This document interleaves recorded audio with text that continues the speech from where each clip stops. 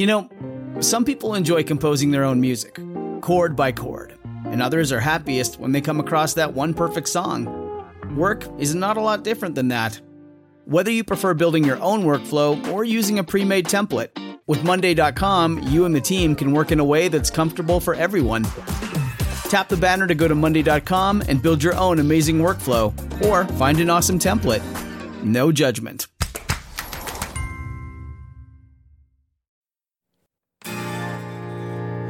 From Cabernet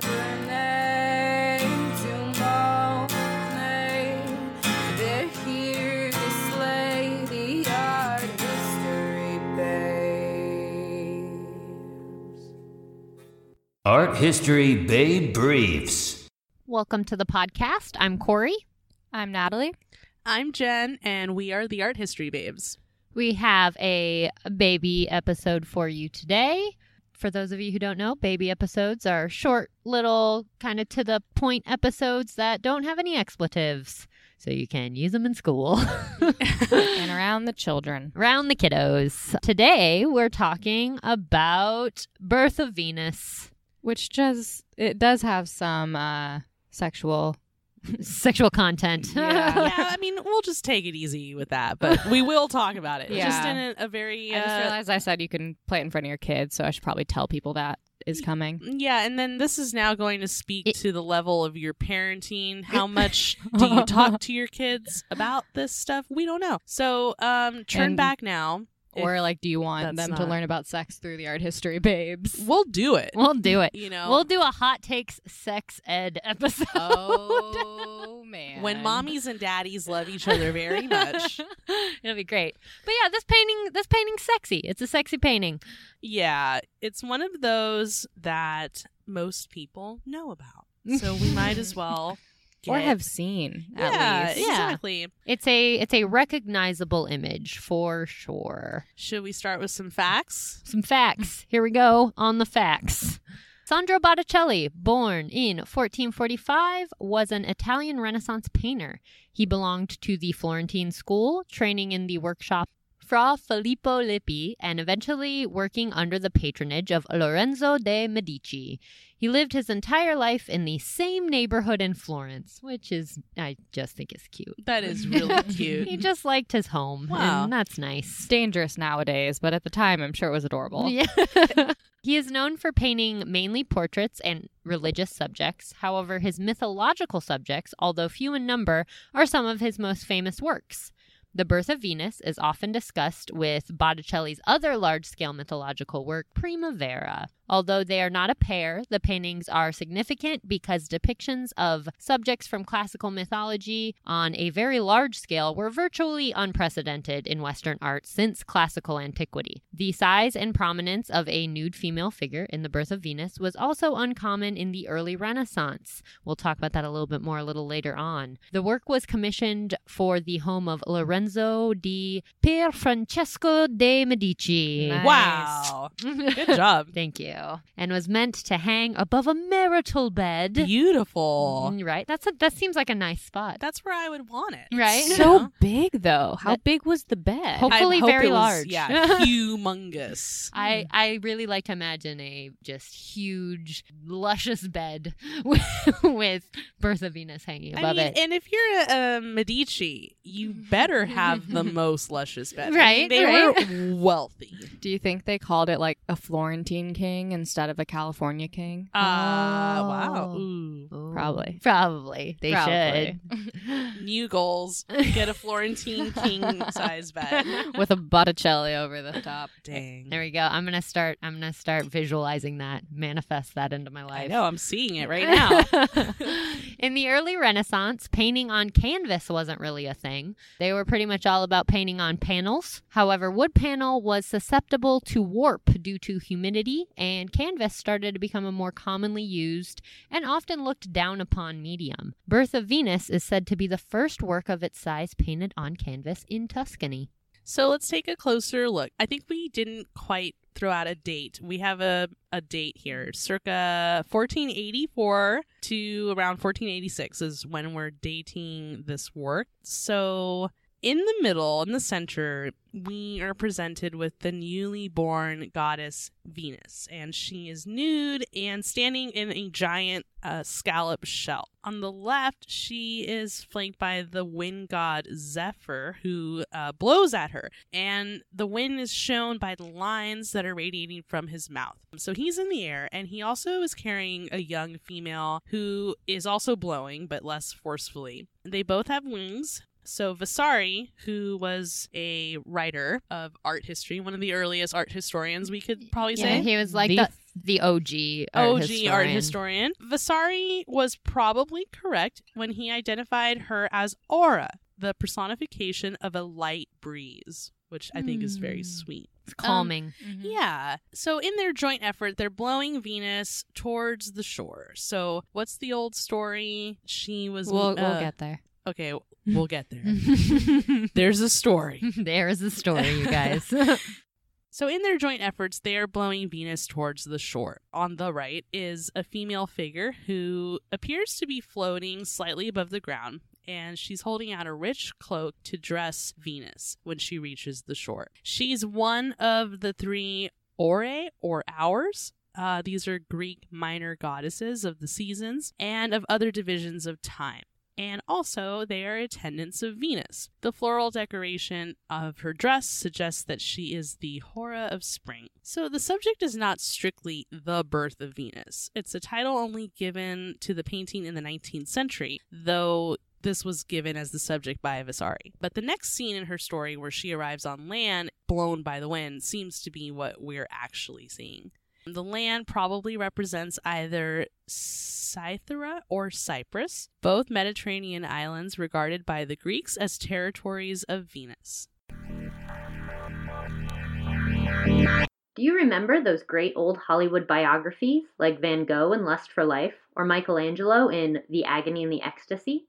Now imagine the epic story of the baddest bad boy of the Baroque, Caravaggio. He was the centerpiece of one of our earliest episodes, and now Ken Mora is creating a new graphic novel that tells the tale of Caravaggio, how his art revived the dying church, how his ambition exposed his secret lover, and how his sword sealed their tragic fate. Now at Kickstarter.com, you can help make this graphic novel a reality. Caravaggio, A Light Before the Darkness. Head over to Kickstarter.com, search for Caravaggio, or we will have a link in our show notes where you can support Caravaggio, A Light Before the Darkness. So the story, let's get to it. The mythology. In mythology, Venus, or Aphrodite to the Greeks, Venus to the Romans, was born on the island of Paphos. As it goes, Uranus and Gaia had a son named Kronos. I'm going to say Kronos. Uranus and Gaia got into a heated debate, and Gaia gave Kronos a sickle, a la the Grim Reaper, just to give you a visual, with which to attack his father. Kronos castrated Uranus and threw his genitalia into the sea. Brutal. Yeah, right? It's pretty rough. Yeah, talk about Oedipus complex.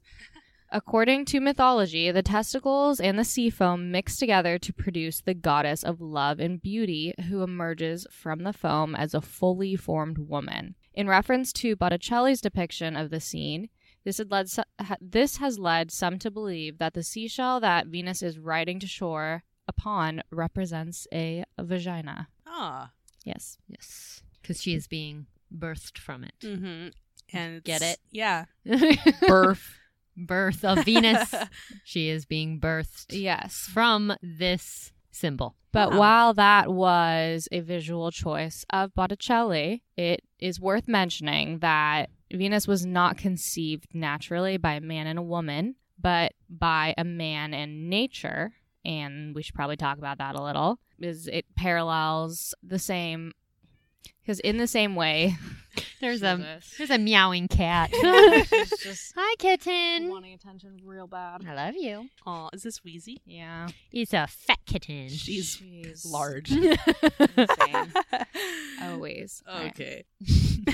She's my favorite shape. She's an absolute unit. Yeah, she's her really own is. shape. She really is an absolute unit.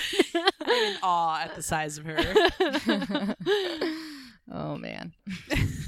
She might just, be done. I don't know. She's never done. Let's just keep going and see what she decides. If you want to see what she looks like, make sure to watch this episode on our YouTube channel. We'll throw in some footage of Wheezy for you. I'm sure she'll work it for the camera. Yeah, so in the same way that Jesus Christ was conceived purely and without the need for heterosexual sex, which, if you're going to get into like religion and stuff, is impure. So it's a no-no. It's just no good. It's sticky. It's a sticky topic. So the major difference, though, between the birth of Venus and the birth of Christ is that a human man was not needed for the conception of Christ, and a human female was not needed for the conception or creation of Venus, because at least Mary brought Christ to birth. You know what I mean? She carried him. Right. Whereas there's no woman involved at all in the creation of Venus. It's man and nature, and then produces the god of love. So what does it mean if the ultimate symbol of kind of sex, love, fertility is made sans woman? Oh my God, I have some thoughts. I do too, because I feel like also, nature is often considered like a divine feminine force. Nature and the feminine are related a lot throughout history. So I think it could be looked at as just like a bigger representation of woman, but it could also be looked at through the lens of the patriarchy, which is the lens that it was invented in. Yeah. So we should probably. I think it could be a little bit of both, depending, because I think that story has some interesting layers. You know what I mean? Like, I want to think of it in the first way that you mentioned as nature being the divine feminine, but I'm also highly just prone to believe that this idea of like removing sexuality from women and making it a male created thing is just like, it's the ultimate power move that they can pull. That's just patriarchy 101. I agree 100%, and I think you're right, but I do like that. I think this image can be looked at in a more empowering way if you want to like examine it that way. But I agree in the context of just the myth and like what I know about Greek mythology and how they weren't big fans of women, like it does sound very patriarchal. Yeah, and we should specify that when we're talking about the misogynist bend to this story, we're talking about the mythology, not Botticelli necessarily. We don't know what his thoughts were, and he didn't invent the story. He's just representing it. And there's claims that he was using more contemporary poem as his inspiration for the visuals versus the original mythology. And that, I think, is just a good thing to remember about ancient mythology in general, is like there are a lot of different ways to look at a lot of these stories, and like, we're examined through various lenses throughout the entire course of human history and have taken on new meanings. So like, you definitely can't say that this is Botticelli's viewpoint, but there's definitely a statement being made with that myth. Like, I think that is fair to say. Yeah. Oh, the wasp is back. Oh no. Oh no! So many interruptions. There's a wasp. So we're attempting. Should we take our break now instead? Yeah, we're gonna take a break. We'll take our break a little early. We're gonna take a quick break and deal with this. All right, bye. Hey, it's Kaylee Cuoco for Priceline. Ready to go to your happy place for a happy price? Well, why didn't you say so? Just download the Priceline app right now and save up to 60% on hotels. So whether it's Cousin Kevin's Kazoo Concert in Kansas City, go Kevin, or Becky's Bachelorette Bash in Bermuda, you never have to miss a trip ever again. So download the Priceline app today. Your savings are waiting. Go to your happy place for a happy price. Go to your happy price, Priceline. We have returned. We took care of the situation. We hope. We think. Yeah, we didn't see the body, but we did, spray ourselves with a cloud of Raid. So. We're just sitting in a cloud of chemicals. It's fine. It's fine. We're fine. Anyways, back to Birth of Venus. So the work was kind of like controversial back in Renaissance times. When it was first painted, it was controversial not because it was a naked lady, but because it was a naked lady in a non-Christian context. So, in the Western art of the Middle Ages and early Renaissance, figures were only painted in the nude to promote a Christian teaching of some sort. For example, scenes of Adam and Eve's impure naked bodies being dispelled from the Garden of Eden because of all of their impurity. Not only was the story in Birth of Venus from a classical non-Christian mythology, but this is an image that kind of seems to like celebrate or idealize nudity in some sense. And people didn't really know what to do with that. Right. This idea of nudity and appreciation for the female body outside of any sort of... I think from what I've heard that the loophole to this problem of not being able to show nude women was kind of using classical mythology as your, excuse, rationale, whatever you want to call it. That makes sense. But men could have these paintings in their studies a lot of times. So this one we're talking about was made for a bedroom, but for a lot of the other paintings of nude women, especially those representing classical mythology, they were for men's studies because they are supposed to symbolize like wisdom or beauty or the higher pursuits. Of course. The higher pursuits. Yes. If you study the high pursuits, you get to gaze upon nude women. Yeah. So we're not exactly sure what Botticelli's ideas of women or sexuality were, but we do know that later on in life, his religious views took a sharp turn. So in the last years of his life, his work became overtly religious and he became a follower of a fanatical Christian preacher. Some have suggested that he rejected his early works, such as The Birth of Venus. There's even claims that Botticelli threw some of his works into a bonfire of the vanities. The bonfire of the vanities. Bonfire of the vanities. So for those of you who don't know, the bonfire of the vanities was a mass burning of objects such as art, jewelry, mirrors, vanities, if you will. And this was all instigated by the Dominican friar, let me see about this pronunciation, Girolamo Savonarola. Savonarola is how you say his last name. I don't remember how to say his first name. Girolamo. I really don't remember his first name at all. Girolamo Savonarola is how you say it. There we go.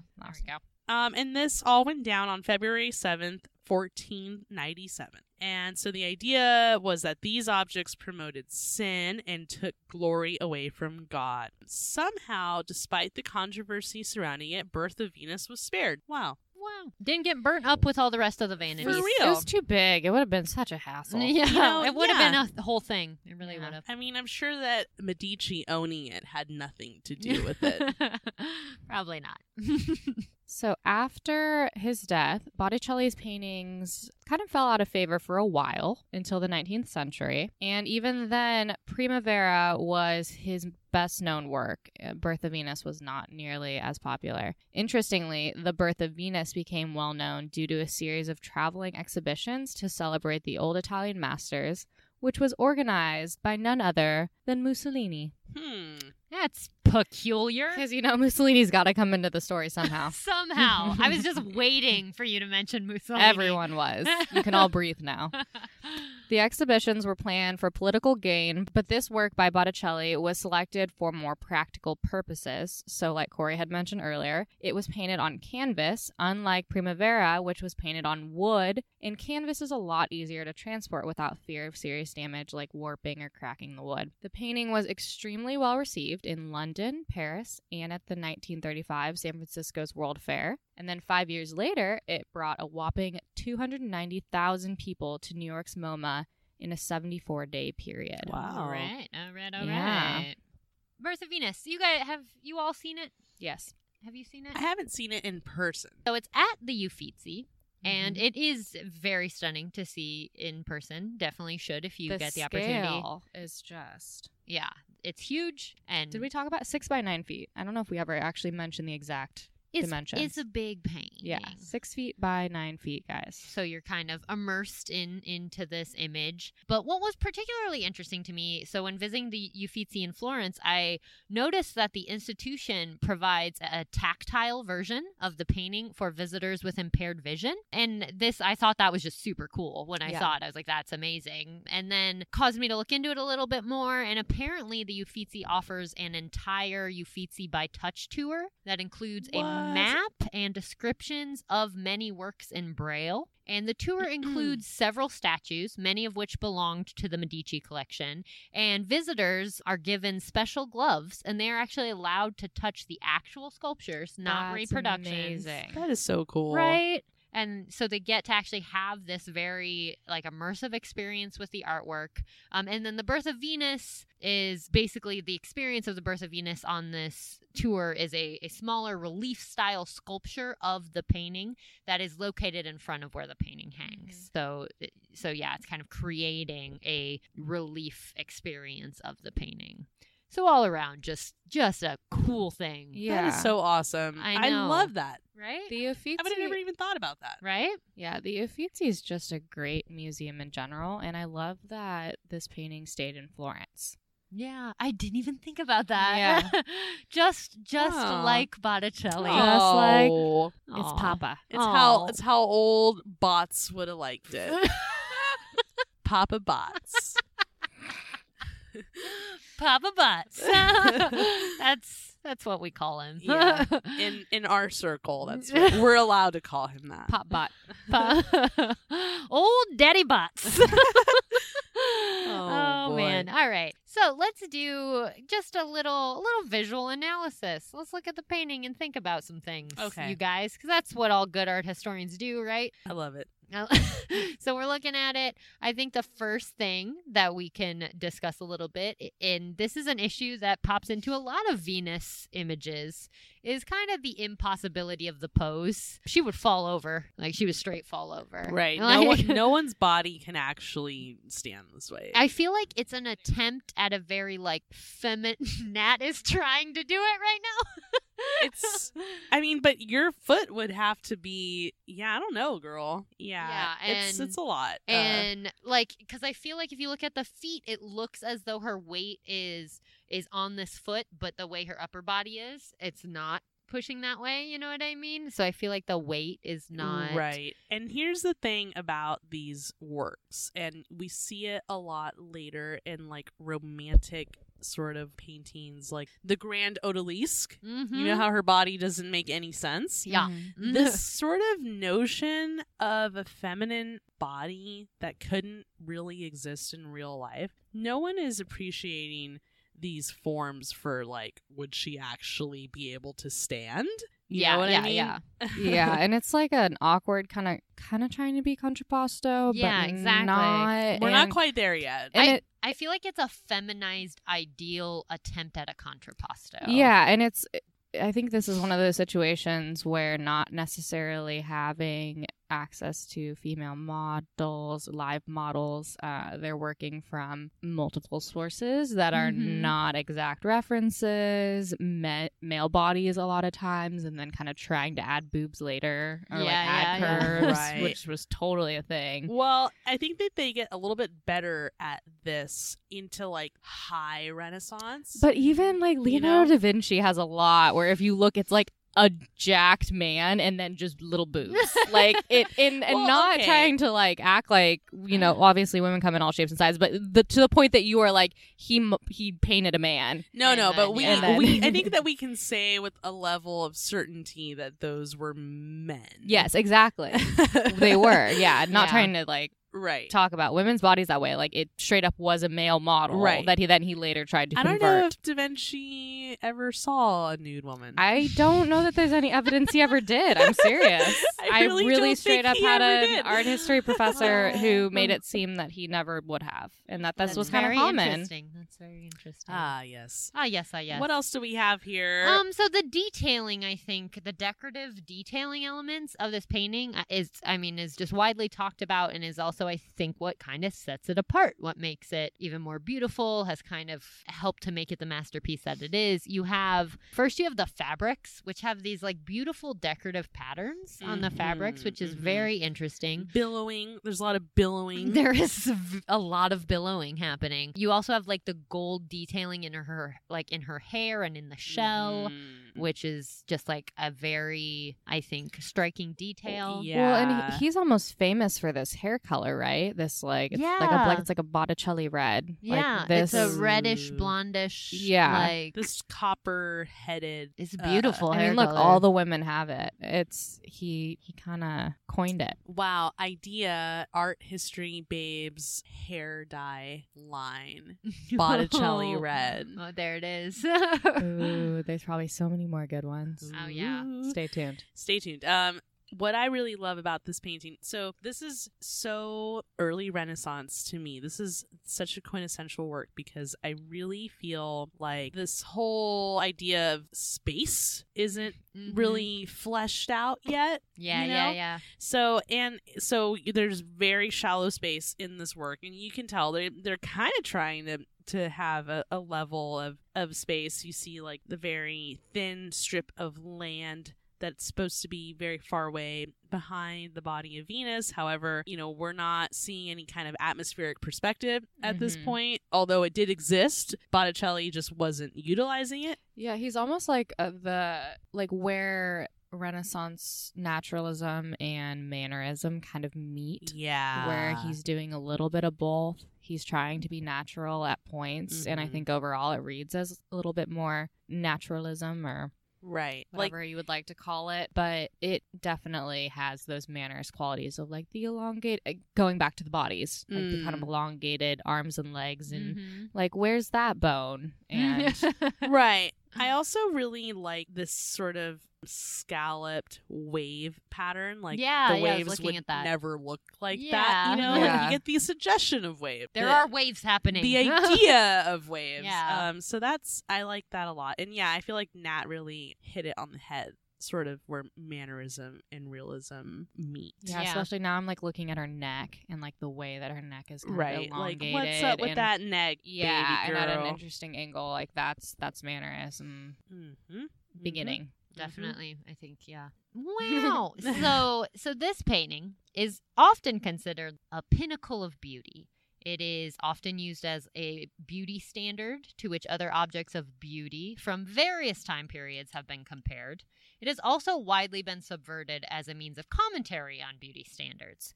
Lots of heavy things there. So basically, like, why do we love it? Why do we love this painting so much? And in what ways do you guys consider this painting to be representative of beauty? Just kind of cutting back to what we were just talking about, like the elongated features and that kind of thing is already where my eyes are starting to like roll to the back of my head about why we would consider that to be an ideal of beauty nowadays. Is like we are much in the era of and it's been popular for a while, so I'm not trying to put it all on the 21st century by any means, but I think the reason it's still in favor is we're all about almost this unattainable beauty that is now attainable via things like plastic surgery and all of that. Yeah, I totally agree. Like corsets are back. That's crazy. Yeah.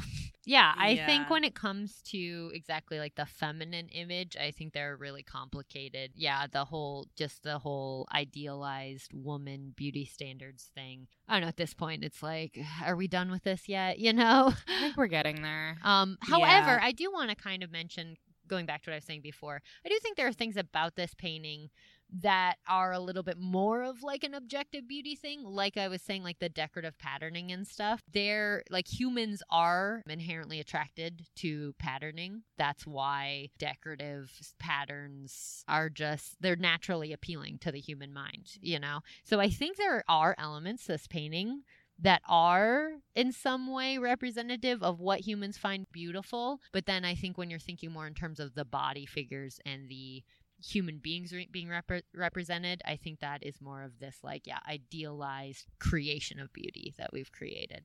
Does that make sense? Mm-hmm. And it fits Yeah. because she's being created in this scene. Like, Yeah. and she's the goddess of beauty. So, I mean, just in the storyline and the title and everything, we just already are thinking of the epitome of quote unquote beauty. Yeah. I mean, and she is beautiful. I mean, if we break it down, you know, if let's just say we're talking from a Western point of view in considering what's traditionally beautiful, from what I can tell, a symmetrical face, Mm-hmm. long flowing hair. There's a lot of flowing in the wind. Many flowing There's elements. flowing, you know. This color used to be all the rage back when they would like try and lighten their hair with I love it. assorted chemicals. It's such a good color. Like we don't do that now. I I'm know. talking about it like Back this is such when- an ancient practice. Back when they used to do that. You know, I mean, she has there's evidence of like a muscularness, but it's very much concealed by a lot of soft angles. It's very soft.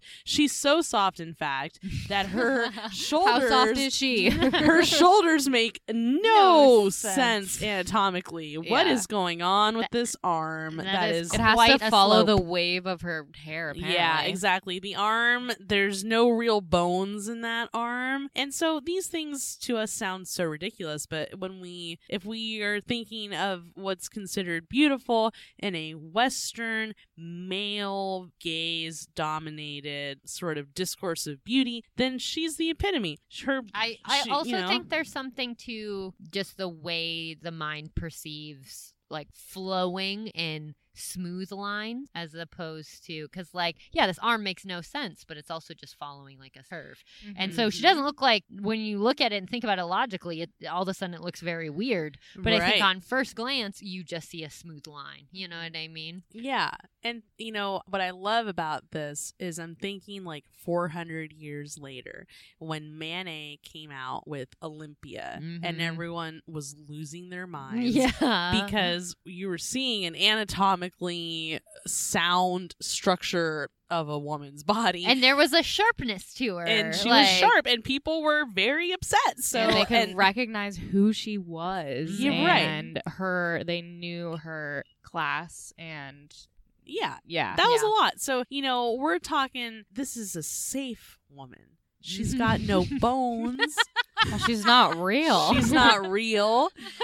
I mean, not only is she Venus, but I mean, who is she really? I mean, she Yeah. could be anybody. These are pretty standard, generic features of a pretty face. She's just something for you to project your Absolutely. idealized visions. And for onto. many, that is really the epitome of beauty. So Yeah. for the time, for the purpose, I think that this is an excellent work of art because it's doing exactly what it's supposed to do.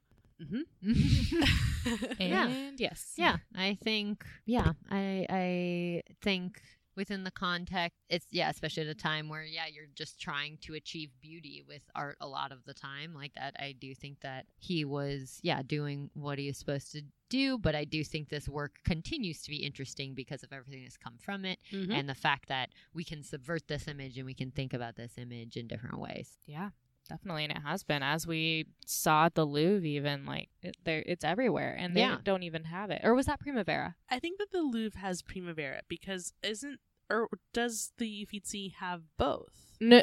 Oh, it might. Mystery. I don't know where the Primavera is.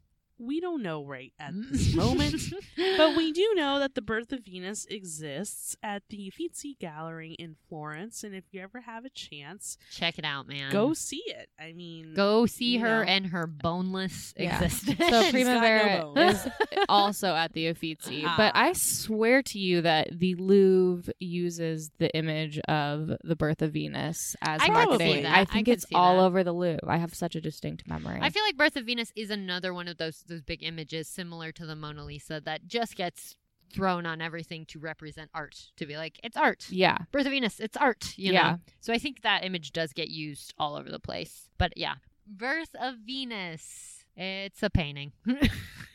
check it out. Check it It's out. a big painting. It's a beautiful painting. It's an interesting painting. Yeah, there's a lot to talk about. Yeah, thank you guys so much for listening. If you want to see our faces while we talked about all this and look at some images of the stuff we talked about, head over to our YouTube channel where this episode will be posted. And, check out our other stuff. Email us, follow us on social media, all the things, y'all. I forgot we were awesome recording this. Yeah, like on right there. I forgot. Hello. Hi. Okay, check us all out. Follow us on everything. And we love you. Bye. Bye.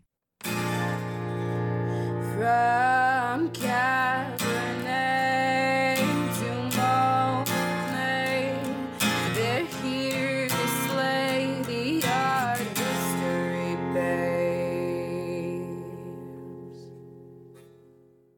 Of Fra Filippo? Yes.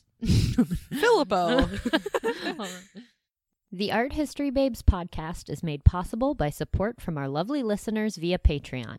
Head over to patreon.com/arthistorybabes to help keep the Art History Babes going and for access to bonus content.